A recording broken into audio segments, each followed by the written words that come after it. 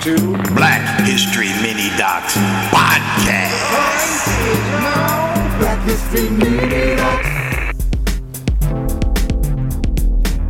Welcome to Black History Mini Docs Podcast. I'm Akeisha McCants, founder of Whole Body Literacy and Education, aka WIBLE, and host of WIBLE's weekly podcast, Education as Liberation. You can find that podcast on anchor.fm/WIBLE or wherever you get your podcast. WIBLE is an educational consultancy company that designs literacy-rich and theater-informed workshops and programming that activate, inspire, encourage, and nurture individual and collective growth, discourse, truth-telling for equity and social change.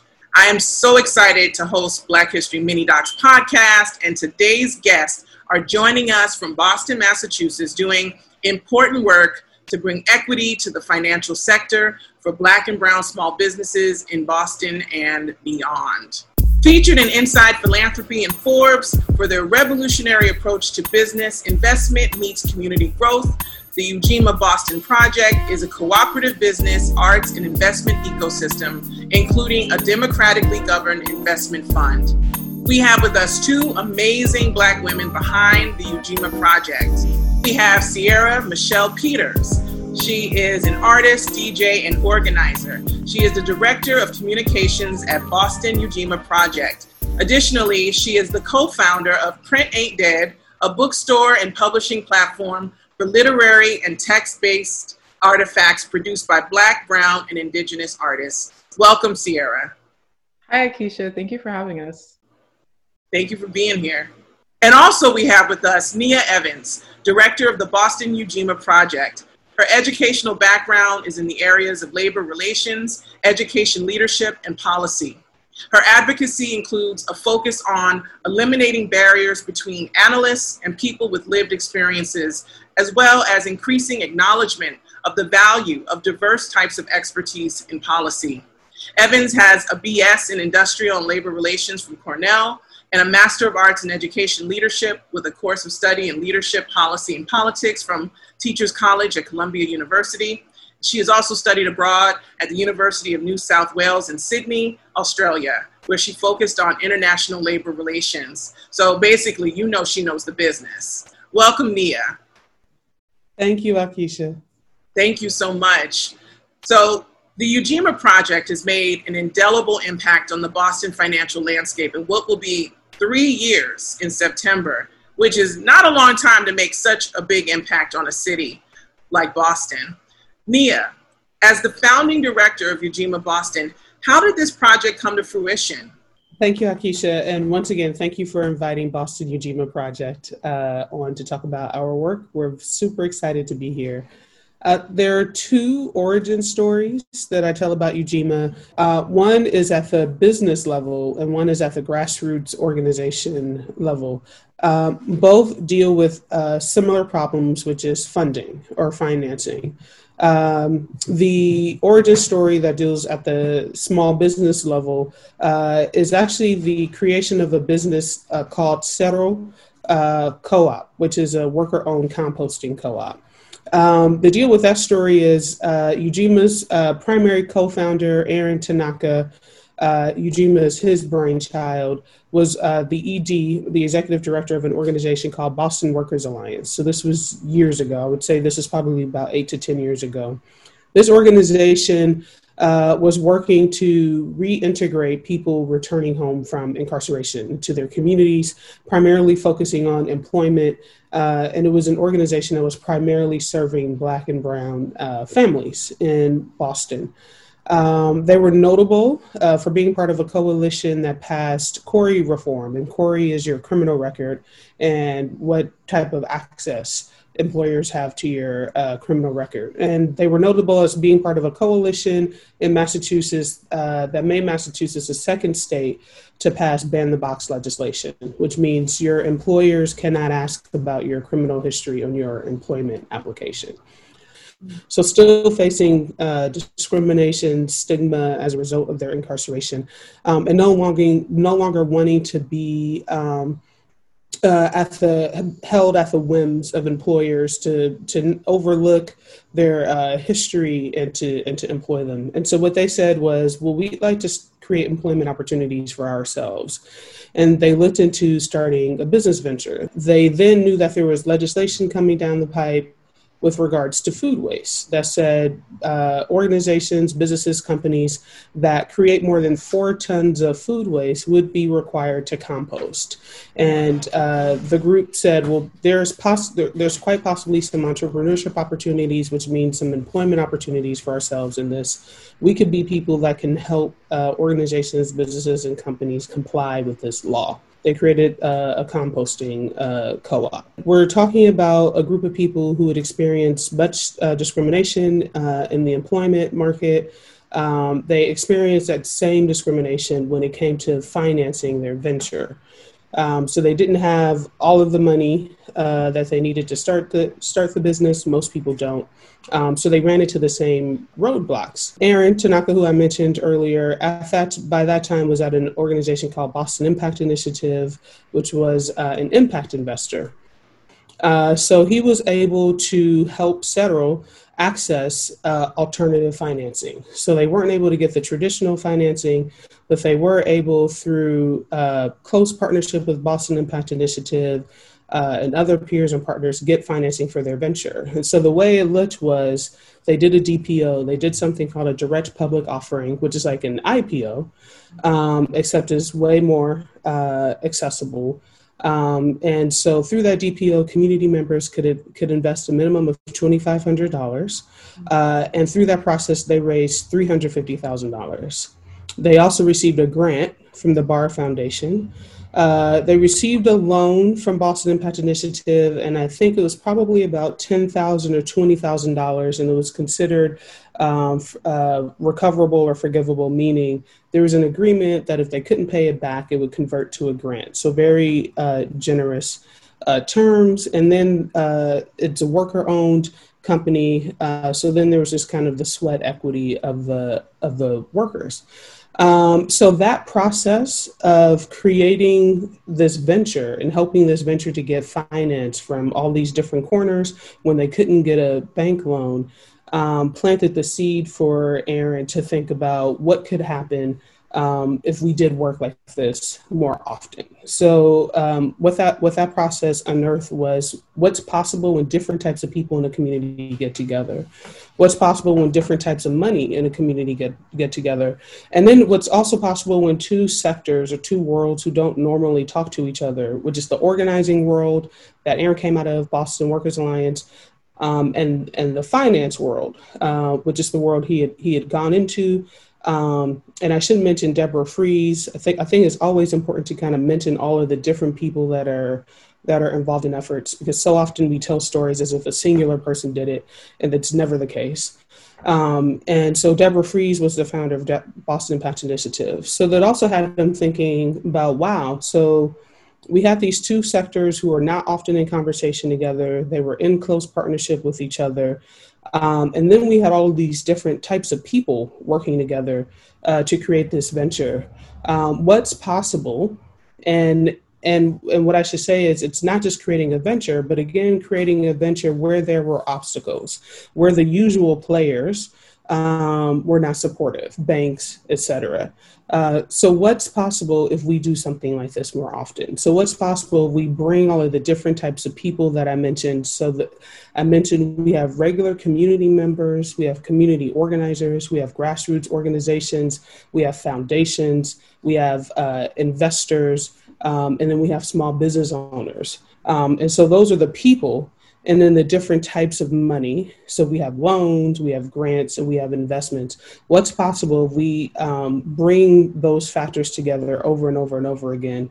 We could probably do a lot more than we see happening in our communities, particularly. So that's one origin story. The second origin story is around the same time. Again, Boston Impact Initiative City like Vida Urbana, which is Boston's premier housing justice organization, that just recently won the strongest eviction and foreclosure moratorium in the nation in the wake of the pandemic. So really just wanting to point out the importance of organizing in this and the importance of bringing an organizing lens to work where previously there had not been. And Center for Economic Democracy, which was then the organization that Aaron later set up. Those three organizations in 2014 started a study group to see what it would take to start a public bank. And again, as I said, they were thinking of a similar problem, funding and financing. And their question was, how do we fund ourselves sustainably as grassroots orgs? What most of us do right now is we receive funding from philanthropy, we receive funding from foundations. It's a hell of a process. It's quite the cycle of endless applications. And depending on what type of relationship or partnership you have with the funder or what type of connection or how distant or close it is, you definitely can feel like you're at the whims of funders' kind of preferences, which can change at any time. And you spend a lot of work trying to fund the work, and the proportion of actually being able to do the work as opposed to trying to fund the work that you want to do is out of whack. So they were after how to change that. And they thought maybe it would be a public bank. So in 2014, for a year, they studied all sorts of different financial institutions and products and models.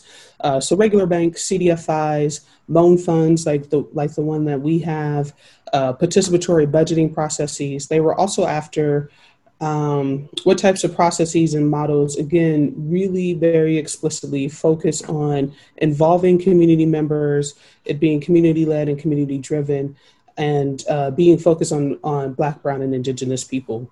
And what they learned by the end of the study group period was a public bank is really hard to start. So at the time, there was only one in America, in North Dakota, that had started 100 years ago. More recently, one has been created in American Samoa 3 years ago. And then last year, California passed legislation that will enable localities in California to start one if they want to.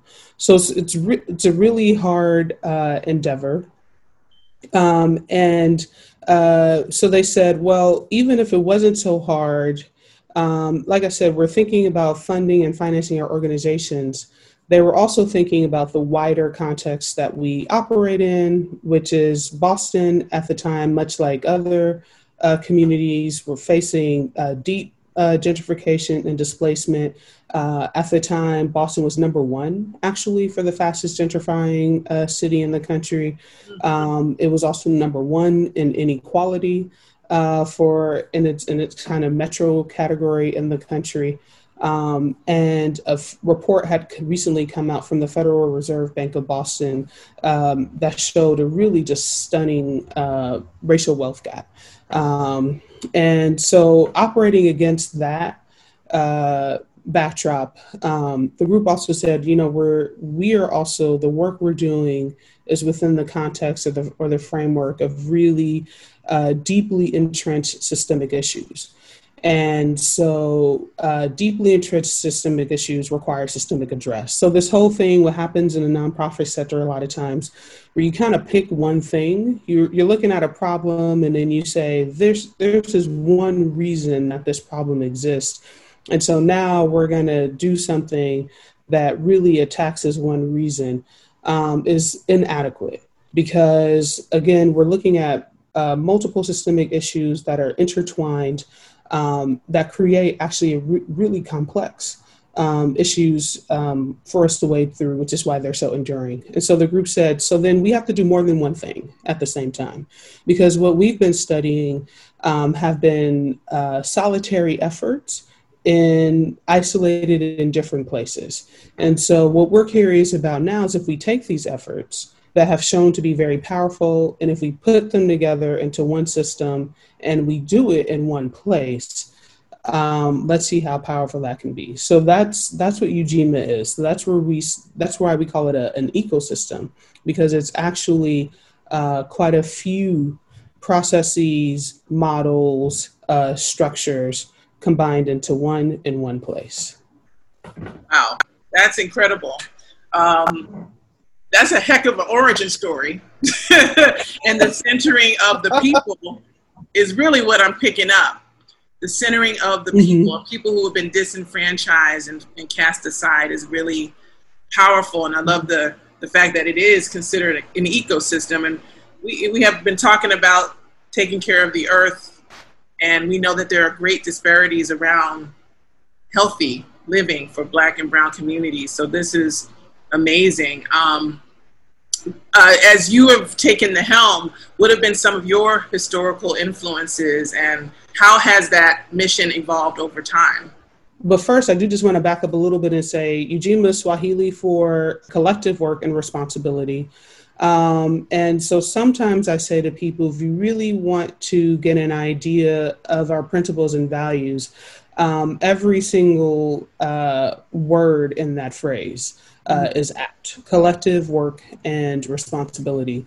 This is based on the premise that decision making that impacts us should be made by us. It's that simple.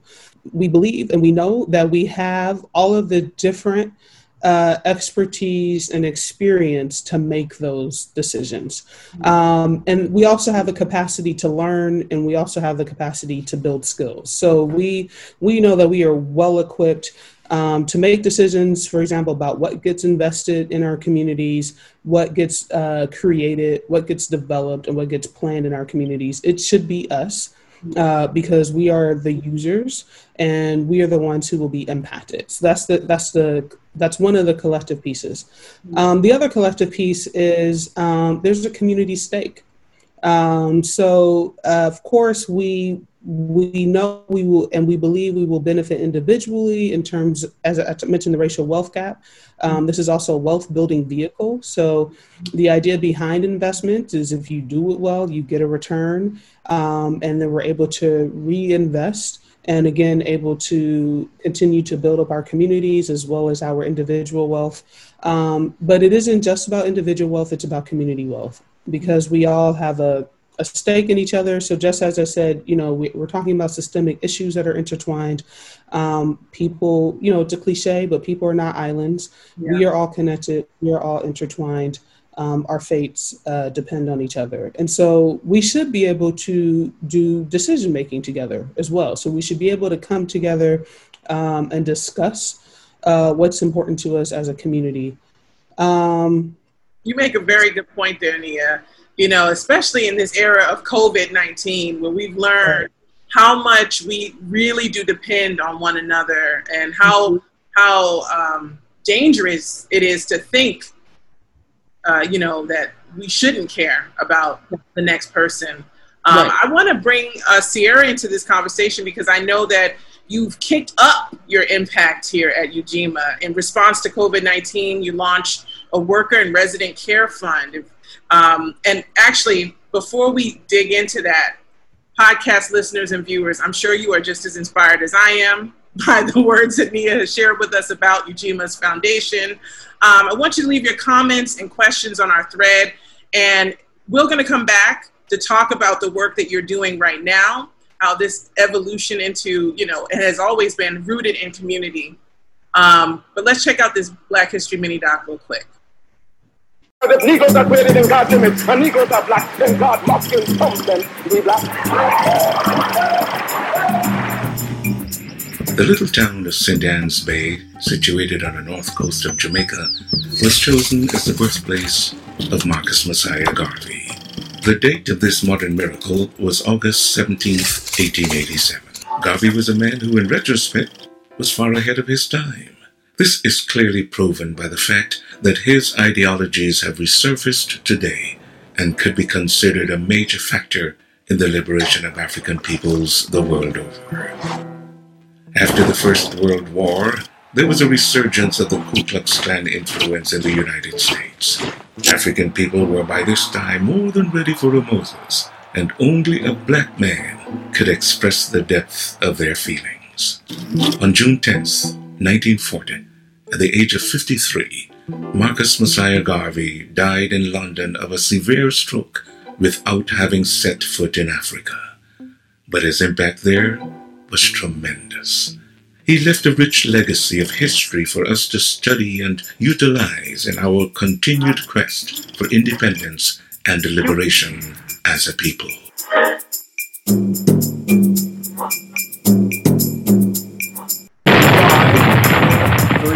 2, Black History Mini Docs Podcast. Black History Mini Docs.